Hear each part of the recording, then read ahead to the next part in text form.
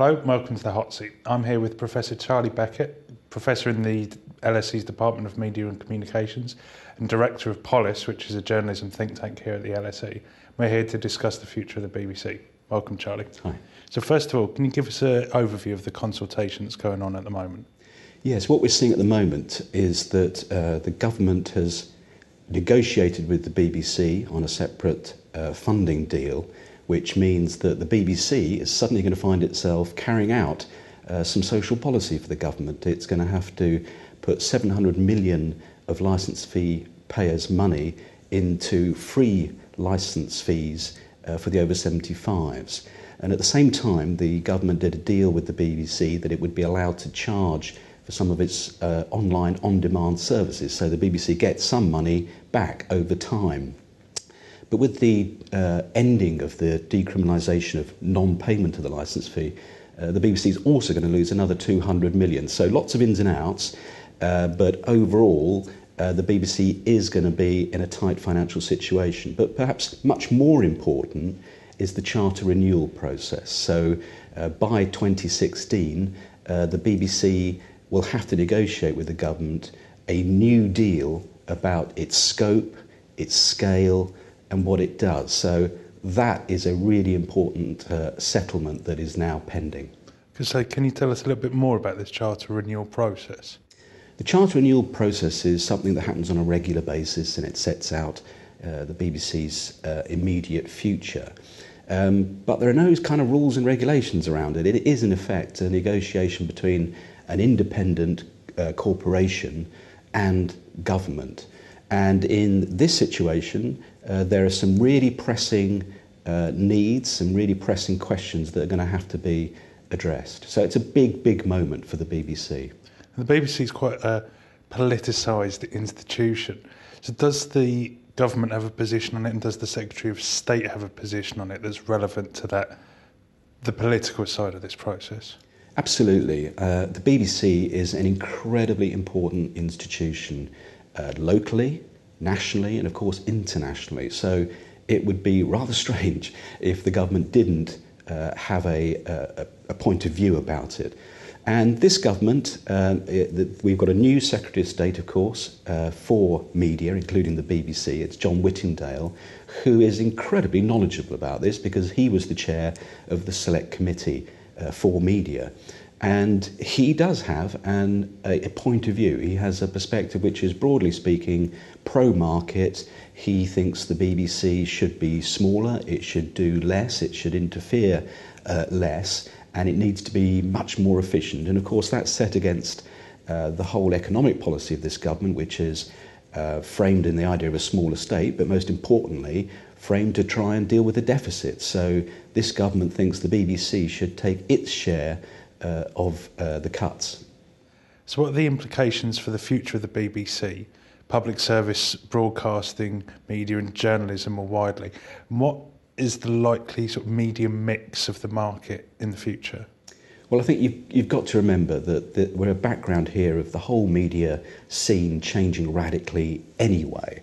You know, we know all about newspapers being under fire, but also broadcasters. There's huge changes in the way that people consume media, the way that they buy it, and also the makeup of the market. We've got new digital companies coming in. We've got a much more international media market. So for no other reason, there's going to be radical changes. And in that sense, it does make us think again about what is public service media. And I think one of our responses must be, wow, we've got this incredible asset built up over decades and decades of an institution that creates outstanding content that is incredibly helpful in people's lives, as well as providing entertainment, for example. So I do not think that there's any threat to that substantial service provision, but I do think that it's going to have to be reconfigured and reimagined. Is there likely to be a threat to the status of the BBC as the only public sector broadcaster and the only truly impartial broadcaster in this country at the moment? Well, there are other public service broadcasters. ITV and Channel 4 and Channel 5 also produce news, for example, which does come under these sort of impartiality regulations. But the BBC, and in a sense this is one of the problems, is by far the most dominant media organisation in Britain, certainly around something like news, for example, because of its reach in terms of local, national, international, online and broadcast. So I don't think there's a threat to that. I don't think the BBC is going to either abandon its principles or be so reduced that we're going to lose that. But certainly we have to be aware that there needs to be a healthy ecology of other providers. And those might not be so impartial. We have an increasingly partisan press. We have a lot of fragmentation online, a lot of a kind of filter bubble effect where we are seeing more and more and more partisan opinionated news. And in that sense, in terms of journalism, I think that the BBC's role, if you like, as kind of boring but balanced, is going to be even more important. And we should value that.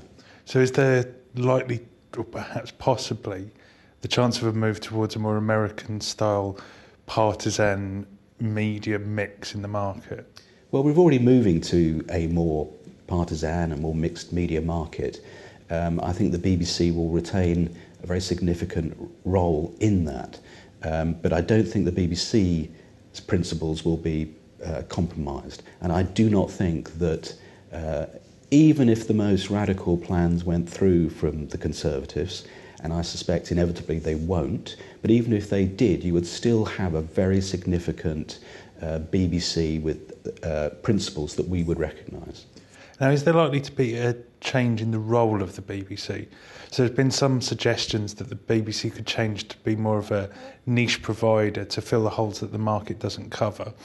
Is that something that's likely to happen? And what the implications for the support for it as an institution if it loses that mainstream and entertainment role in favour of a niche provider? Exactly. At the moment, the BBC has a very much a universality principle. If everyone pays the licensee, then everybody should get everything, from soap operas to sport, from music of all kinds.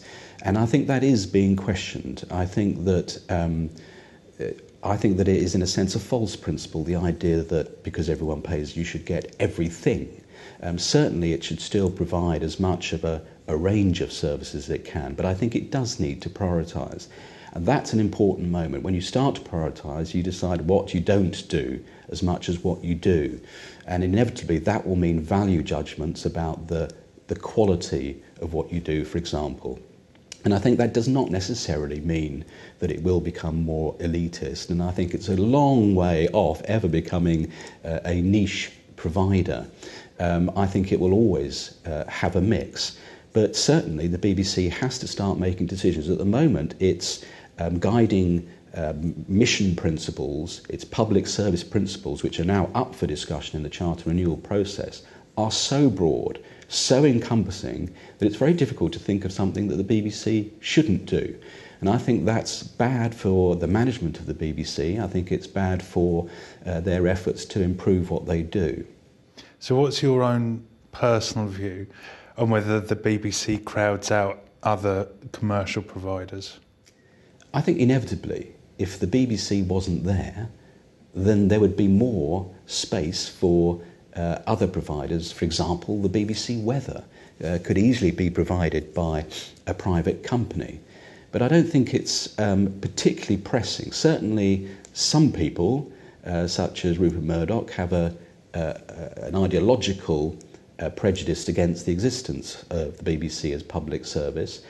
Other newspapers are also competitive, but generally speaking, I don't think there is a huge demand from the private sector to somehow smash the BBC.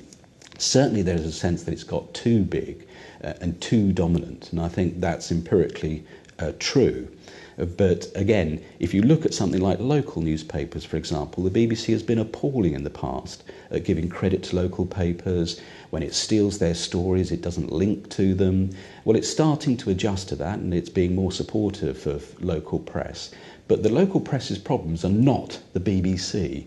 It's all about people not buying newspapers. It's about the lack of investment in local journalism. So I think you really have to pause before blaming the BBC for private media's problems. There is huge opportunities for the private sector to actually benefit from the BBC, from the content it generates, from the people it trains, and generally speaking from the kind of audiences that it can create for other people to also share.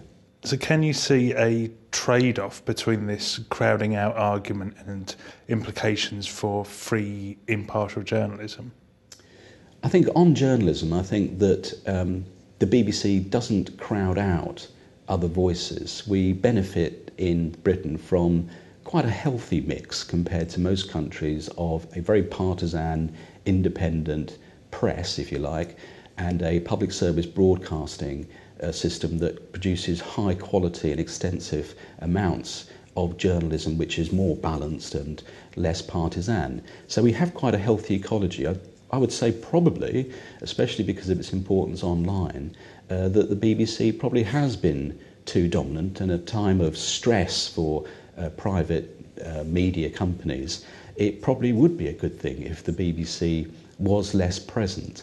And certainly the BBC has to be much more efficient. But I would like to see, not just in journalism, but across the BBC, that it shifts from being this kind of monolithic institution, separate, if you like, from the rest of the media ecology, and becomes much more of a commissioning, an enabling and a collaborating body that works not just with other media companies, but with other British or international institutions, perhaps even universities more extensively, to create content, to provide services in a way that it facilitates rather than necessarily owns.